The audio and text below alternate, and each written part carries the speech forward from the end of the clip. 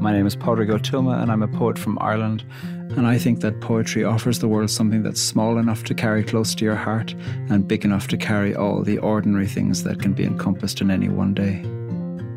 Hello, friends. Krista here.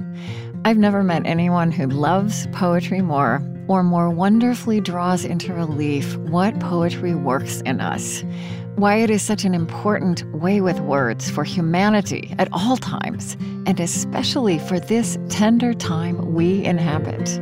Poetry is about what will unfold that's unexpected in the desire right here, right now. One of the functions of poetry is to make you uncomfortable, is to face you with the truth, put together in a form of art that challenges you. I began to realize that it could tell me things about myself that I didn't know. Poetry is a way to open myself up to being alive in the world, in my body and in my words and in my mind. Poetry invites us to make public the deep loves of our lives. You realize people have been asking these questions for thousands of years, and even though I'm alone, I'm not alone.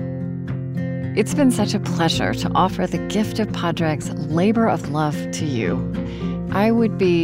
We would be so grateful if you'd consider becoming a patron of Poetry Unbound. If you, like me, love Poetry Unbound, please learn more and make a gift at onbeing.org/loveus.